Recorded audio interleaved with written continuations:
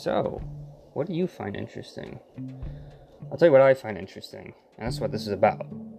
Little things I read, little things I see, and sometimes bigger things. But the point is that will I find them interesting in 6 months from now? A year from now? I'm not sure. And I find that interesting.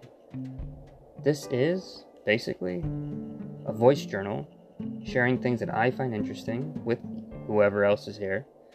And we'll see what happens. Will I still find them interesting in 6 months from now? I don't know.